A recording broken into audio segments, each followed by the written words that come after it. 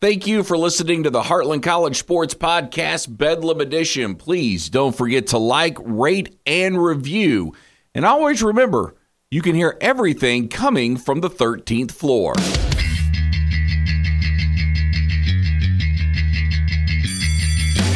From the studios of 97.1 The Sports Animal in Tulsa, Oklahoma, on the 55th floor of Cityplex Towers, it is the Heartland College Sports Podcast, Bedlam Edition. I am your gracious and humble host, Erik Gee, thanking you for joining us today. And if you don't know who I am, I would like to introduce myself.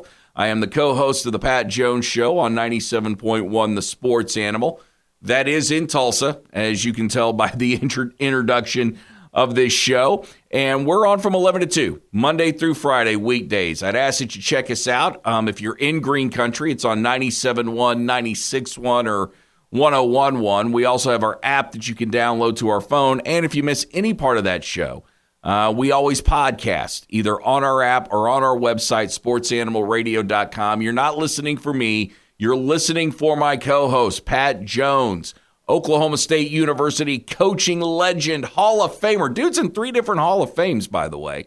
He's got stories for days. He's got insights you can't get anywhere else, and you'll just have a blast listening to us. We're a very highly entertaining show, so tune in. Tune in Monday through Friday. Tell us what you think of that show. Also, obviously, tell us what you think of this show by subscribing, liking, and reviewing. We really want to hear your reviews because we're in the experimental phase right now. So by the time we get to football season, we want to have this thing up and running, but we need your input. So let me tell you what's coming up on today's show. We are here to praise Bob Bowlsby, not to bury him. If you listen to radio today, you know there's a lot of misinformation going around about this guy. He's being blamed for a lot of things he didn't do when it comes to the current state of the Big 12. So during the first part of the show, we'll dispel those myths. You'll also hear from Dominique Richardson, Oklahoma State running back, and Jay Valai, the cornerbacks and nickelbacks coach at OU. We'll also tell you why the running backs are the most important position group at Oklahoma State outside the offensive line, and why Jay Valai is so important to OU and what's got fans excited about him. In the second part of the show, we're calling it Football 1000. We got that name because in college you have the 1,000 level classes. We've got Sam Pittman, Arkansas coach. I know you're saying, well, why on a Bedlam podcast would you have Sam Pittman? Well, one, he's the most fun coach to talk to in college football today. Plus, I asked him a question that currently has to do with the state of OU football right now. So we'll give you his answer on that. We'll also hear from Mike Gundy. And Mike Gundy will explain what an analyst does. If you've ever wondered what an analyst does, and they're all over college football today, all these coaching analysts, well, Mike Gundy will explain all that. So we'll get into it right now here on the Heartland College Sports Bedlam podcast. And Bob Bowlsby, okay, this guy has been absolutely ripped on Oklahoma Sports Talk Radio today. If you're listening in Kansas or Iowa or any other part of Big 12 country, maybe you're down in DFW or out in West Texas, I'd like to hear from you because I'd love to know what your opinion of Bob Bowlsby is. But here in Oklahoma, at least from the OU honks, there's not a high opinion of this guy. And I don't get it. Because the only reason the Big 12 is where it is right now, which is a sustainable conference, is because Bob Bowlsby inherited a mess and was able to straighten it all out. And if for no other reason, think back to this summer. Okay, right after Big 12 Media Days and the announcement came that OU and Texas were leaving for the SEC, the Big 12 stood on the brink of extinction. There was talk about Oklahoma State going to the Pac-12. There was talk, and this ought to really tell you where the Big 12 was. There was talk about the American Athletic Conference, the AAC, swallowing up what was left of the Big 12 to fly under that flag and become another power conference. But Bob Bowlsby is the guy that saved that. Bob Bowlsby did not let this conference get swallowed up. In fact, Bob Bowlsby went out. He got Central Florida. He got Cincinnati. He got Houston. He got Brigham Young. And now the Big 12's not only talking about staying 12 teams when OU and Texas leave, but probably adding another 2, could be Colorado State, could be Boise State, and going to 14. All because this guy didn't stand pat and didn't let his conference completely get lambasted the way that it did. Actually, there's probably a better word to use than that. But Bob Bowlsby did not let the Big 12 fall prey to other conferences picking it apart after the SEC took OU and Texas. And here's the thing that we'll say about that real quick. There's nothing you could have done to keep OU and Texas from going to the SEC when the idea that the Southeastern Conference may make $100 million per school, or Southeastern Conference may make $100 million per school in the year 2029 or prior to that, there's no way OU and Texas were going to stay around. In fact, OU had been looking to leave for years. They got their out, and they took it. Texas got their out. They took it. You really can't blame both of them for doing that, but if you're a Big 12 fan, you got to be thankful that the conference isn't going away and you're going to remain in the mix for playoff spots, whether it stays at 4 or expands. And here's some other myths we got to clear up about Bob Bowlsby. I heard today on a radio show, won't say what one, I heard Bob Bowlsby get blamed for Nebraska, Colorado, A&M, and Missouri all leaving. Okay, first and foremost, Nebraska left in 2010. Bob Bowlsby did not take over the Big 12 until 2012. That was Dan Beebe who was in charge when the conference fell apart, not Bob Bowlsby. No, Bob Bowlsby inherited a mess. Bob Bowlsby cleaned up that mess. And as far as A&M and Missouri goes, because Chuck Ninus was the interim athletic director, after all this around 2011 or so, the wheels were already in motion for A&M and Missouri to leave. So Bowlsby couldn't have come in and stopped him if he wanted to. I heard him get blamed for West Virginia being in the conference, not Louisville. Again, 2011, Chuck Ninus in charge, not Bob Bowlsby. And the whole reason that West Virginia ended up in this conference instead of Louisville was because Texas was the ones that voted West Virginia in. They won out. There was talk. OU wanted Louisville. Well, OU was split. David Bourne wanted Louisville. Joe Castiglione wanted West Virginia. There was talk about bringing them both in, but Texas had the loudest voice in the room. They ultimately won. Again, not Bob Bowlsby's part. And thinking about this from an Oklahoma State perspective, so to be selfish here for a second, and you're looking at what the future of this conference can mean. One, you're really hoping that a guy like Kirby Hocutt, who is the current athletic director out at Texas Tech, is the guy that gets this job. He's one of the people being mentioned for it. He is a Big 12. I mean, what would you call them? He's a Big 12. He's not a Big 12 original. And he wasn't here when Tech came into the conference, but he is, I guess, a part of one of the Big 12 original schools at looking at what the Big 12 became. And he's going to have Tech's and Oklahoma State and K-State's best interest. He's the type of guy that'll tell OU and Texas to go pound sand if they're trying to get out a little bit early, trying to cut down on that buyout. He'd be perfect for Oklahoma State. I mean, unless you want to give up Chad Weiberg, and I don't think that there's any Oklahoma State fans right now anxious to see Chad Weiberg leave that athletic director spot. In fact, that would be really bad for Oklahoma State, so let's hope that that doesn't happen. As good as he is, you want him right where you have him right now. From an Oklahoma perspective, as you start to get out and start to look at going to the Southeastern Conference, somehow, some way, you might want to backdoor your way into having a say of who the next conference commissioner is going to be. Oliver Luck's name came up. And Oliver Luck is a very affable guy, former athletic director at West Virginia, certainly knows the conference. Is a guy that was, I mean, for whatever you want to take it, he was the commissioner of the XFL, and it certainly wasn't his fault that that thing went belly up. Very well respected. But Oliver Luck, from an OU standpoint, if you're Joe Castiglione and you've got a good relationship with him, he might be able to work with you in Texas. He might be willing to take less than the $80 million you owe so you can leave early. Maybe not. It's a lot of pressure. You're going to be under a lot of pressure from the OSUs and Iowa States of the world to make sure that that doesn't happen. But he might be a guy that you could kind of twist into that situation. That's would be the best thing for you. And there's also, I mean, don't forget this name, okay? When you're looking for a new Big 12 commissioner, don't sleep on Chris Del Conte, because that situation at Texas is never stable. You're never on solid footing. You've always got the people that write the checks want to be the ones that call the shots. Your football program is disheveled right now, to say the least. Actually, it's just about, as my co-host likes to say, cars about in the ditch there for Texas.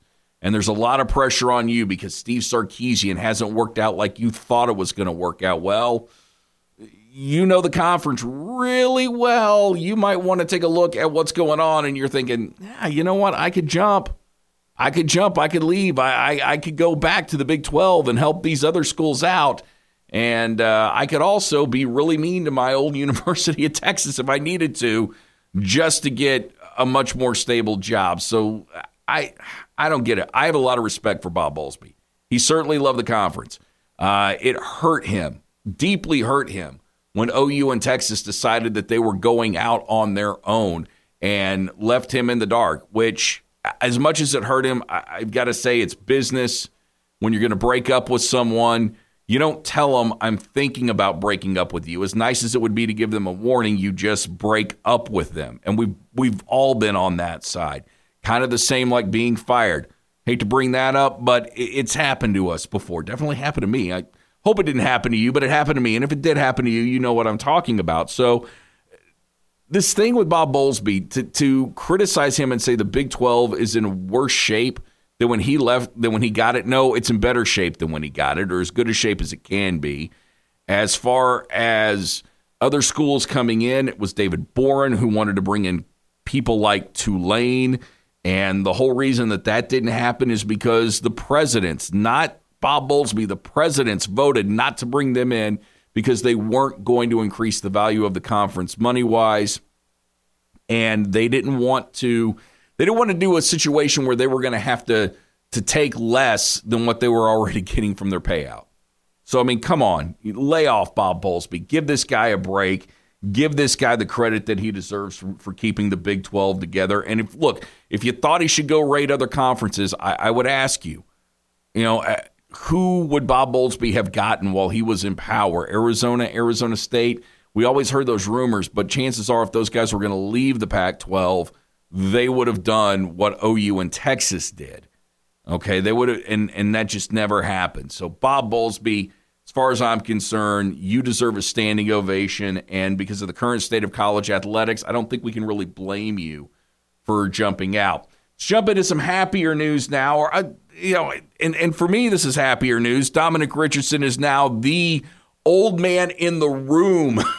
He's the old man in the room when it comes to Oklahoma State running backs. Although, here's a guy to keep an eye on. Ollie Gordon. 6'1" kid out of Euless Trinity. 6'1", 210 pounds. From everything that we're hearing, this guy looks like a man-child. And if you've seen him on film, he's fast. He runs through contact. Can't wait to see this kid in a spring game. But whether it's him or Dominic Richardson or any one of the other OSU running backs that are getting the carry, they are the second most important position group in Stillwater this year, aside from the offensive line, because you cannot run Spencer Sanders 80% of the time when you don't have depth at quarterback. Losing Shane Illingworth limited you on that. So if you're going to run more ball control offense like you did last year, and I know that we've heard that Casey Dunn and Mike Gundy want to open it up, but if you're going to run more ball control offense, you need durable running backs, and Dominic Richardson could certainly be that guy. And I think right now he's just happy to be a leader at Oklahoma State. It's different for sure. I mean, being like the leader of the group, it's a big difference, honestly. I used to look up to Chuba, LD, Jalen, learning from them, and I learned a lot from them actually. And just being like the leader and just showing them what's right and wrong, and just being a leader to them, that means a lot to me. Brent Venables isn't the only coach injecting new life into the OU football program. One of the guys on the staff that certainly has the media's attention and has fans excited is Jay Valai. He is the cornerbacks coach. He also deals with the nickelbacks. This is a guy that, he was a defensive quality control coach at Georgia, spent a year at Alabama. He's got NFL experience. And let's face it, the guy looks really good in a T-shirt. Looks better than either you or I. Doesn't matter how long you spend at the gym. You're never going to look as good as he is. It's tough. It's just the way it goes for all of us. But Jay Valai has a lot of fans excited. And part of the reason that he has fans excited, one, is just that hope that the defensive backs are going to be better than what they've been in about 8 years at OU. And the fact that he's already got a previous relationship with some of OU's defensive backs, DJ Graham being one of them, because because DJ Graham from the DFW area and Jay Valai had a performance center that he set up in the DFW area after he was done with his playing days. Well, this guy, he is extremely enthusiastic about his job, which definitely you need that from OU. And when it comes, he was asked earlier this week by Eric Bailey, what is the difference between OU and Texas? Because remember, he was at Texas too. If I didn't mention that, I wanted to mention he was at Texas 1 year under Tom Herman. Well, he talked about the differences and used a key word that you're hearing a lot around Norman. You always want to recruit to what foundation you want as a program, right? And one thing, seeing the way, Coach V's really established it here, you recruit, your champions, you also recruit your problems. So it's a two-way street in recruiting. And the guys we've been pushing on and focused on and really going towards, we want to make sure their mindset, mentality, and disposition fits with our culture. Because when you're playing OU, you're not fighting a team, you're facing a culture. It's a culture you're going against in everything we do. So, we don't want to weaken that culture or bring people who don't fit with us. And guys who do can keep building and climbing and create what the man Coach Vinny loves, and that's what we want here in this program. Yeah, you're going to hear that word culture a ton around Norman for the next few months. And what exactly does that mean? You think that's something that you've got a grasp on, or we as the media have a grasp on? What does it mean to have a tough physical culture? Well, we think we know what it means. We could probably talk about it at a bar, but why take my word for it? Up next, we'll talk about building a tough culture with Arkansas's head coach, Sam Pittman. You're listening to the Heartland College Sports Podcast, Bedlam Edition. Welcome back to the Heartland College Sports Podcast, Bedlam Edition. Brent Venables and the Oklahoma Sooners doing their best to install a physically tough culture down at Oklahoma, and a mentally tough culture down at Oklahoma as well. And if you want the best example of that in college football today, look no further than Fayetteville, Arkansas, and Sam Pittman and what he has done there. Just 2 years ago, the Hogs were a whopping 2-10. 2-10. They were getting beat by the likes of San Jose State. Insert Sam Pittman. You had the COVID year, and then this year they end up going to a bowl game, and in one season they beat LSU, they beat Auburn, they beat Texas A&M, and they beat their former arch rivals, Texas. There's a reason everybody's celebrating in Fayetteville, and the thing you got to love about Sam is that he is not going to let Arkansas rest on their laurels. He's going to continue to instill toughness into these kids and tell them, or at least remind them, how they got to where they were. And this is what Brent Venables wants to copy at OU. And let's not forget there are, key differences. Sam was a former offensive line coach, so he's going to demand that Kendall Briles, who worked with Jeff Lebby at Baylor, by the way, be a little tougher, be a little bit more physical running the ball. And they've got a quarterback in KJ Jefferson to do it. Not exactly OU, where Brent Venables is a defensive coordinator, and he's going to be involved, what did he say, about 70-30, 85-25, whatever the split was from offense to defense or defense to offense. So it won't look exactly like that, but essentially the goals are the same. So had a chance to talk with Sam Pittman today, who's the most fun guy to talk to in college football, and I asked him, how do you build a tough culture from the ground up? Well, I think you have to hire coaches that believe the same thing, because you're not going to have a tough group of kids if your coaches are soft. I mean, I think you have to have that buy-in first, and then like we would put on tape all the time of somebody not having cheap shot but having a physical play. And then we would do it as a group, showing them running to the football or wide receivers out there giving extra effort on blocking and things of that nature. And we didn't make a big deal out of. We never made a big deal out of individuals. We made a big deal out of team. Mm-hmm. And it always, I very rarely, very, very, very seldom single out, unless I'm asked a question about a young man, I very rarely single out a guy. It's always it's always a team or a side of the ball. And I think that's helped us because they know that we can't talk positive about the entire team if the entire team isn't tough or if they're not playing hard. So I don't know. That's just old philosophy of mine. Well, that's why it's the ultimate team game. You break one off for 90 yards, and if one guy lines up wrong or jumps off sides, it comes back, doesn't it? 100%. And then if nobody blocks for the guy, I ain't never seen a guy make 11 guys miss. Now, I've seen some pretty good players make 7 or 8 of them miss, but somebody got to do something out there to help that old kid get in the end zone. So, we're still old school where I want them to go find the linemen, find the wide receivers if they score. I think it makes you a better football team. And I keep telling them, hey, you want to look good, you want to do something, and do your job. You do your job, and people will know who you are. If you don't, nobody know who you are. And so we'll figure that out, I guess. Do players, especially on defense, have more fun when physicality's being stressed? Well, you're talking to an old offensive line coach, so I'm going to say no. But you can see it. You can see it on film. I think they have free reign. If you're an offensive lineman, the ball is in front of you. In other words, the ball is a 3 technique to the linebacker or whatever. On defense, the ball is the ball. So you're chasing. You have an ability to show more athleticism.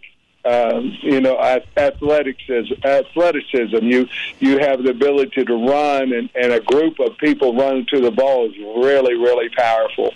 And so in that aspect, you're probably 100% right. Another thing that Brent Venables and Sam Pittman have in common are players that are very versatile, the Swiss Army knife type guys, where Brent Venables will go out and look for those guys. Guys that can play, obviously multiple positions on defense as well as offense. And Arkansas certainly has one on offense. And Malik Hornsby, who was a highly recruited quarterback who's going to play receiver this year. And just because of his speed, will have a chance to get on the field. And we did ask him about Jaden Hazelwood, just in case you as an OU fan were wondering. Jaden Hazelwood's doing well at Arkansas. His shoulder got a little knocked down, but they believe he's going to be able to play in the slot and be very effective. Since we are into the Football 1000 segment of this podcast, we want to talk a little bit about analysts. Okay, maybe you've wondered exactly what analysts do. If you look at Alabama, they've got 1 million of them. Mike Gundy's done a really good job of hiring analysts, by the way. Gary Gibbs, Chris Thurman, both guys that have got just a ton of college football experience. Gary Gibbs, obviously, former OU head coach. He's not around the program as much as he used to be at Oklahoma State, but his presence is still there. But you're wondering what these guys do. What do they do? Watch film all day? Do they... how do they break down film? Well, look, I can explain it to you. I know that they do a lot of cut-ups and get those things ready, and they come up with a game plan. You know what? I'm over-explaining it. Let's let Mike Gundy do this. I think you guys can check this. I think I was the first coach to hire an analyst at any position. Somebody needs to check that, but when I hired Bill Clay, I think that I was the first coach that hired an analyst in the country. And I followed up a few years later with special teams analyst. Maybe somebody was ahead of me, I don't know, but I didn't know about it.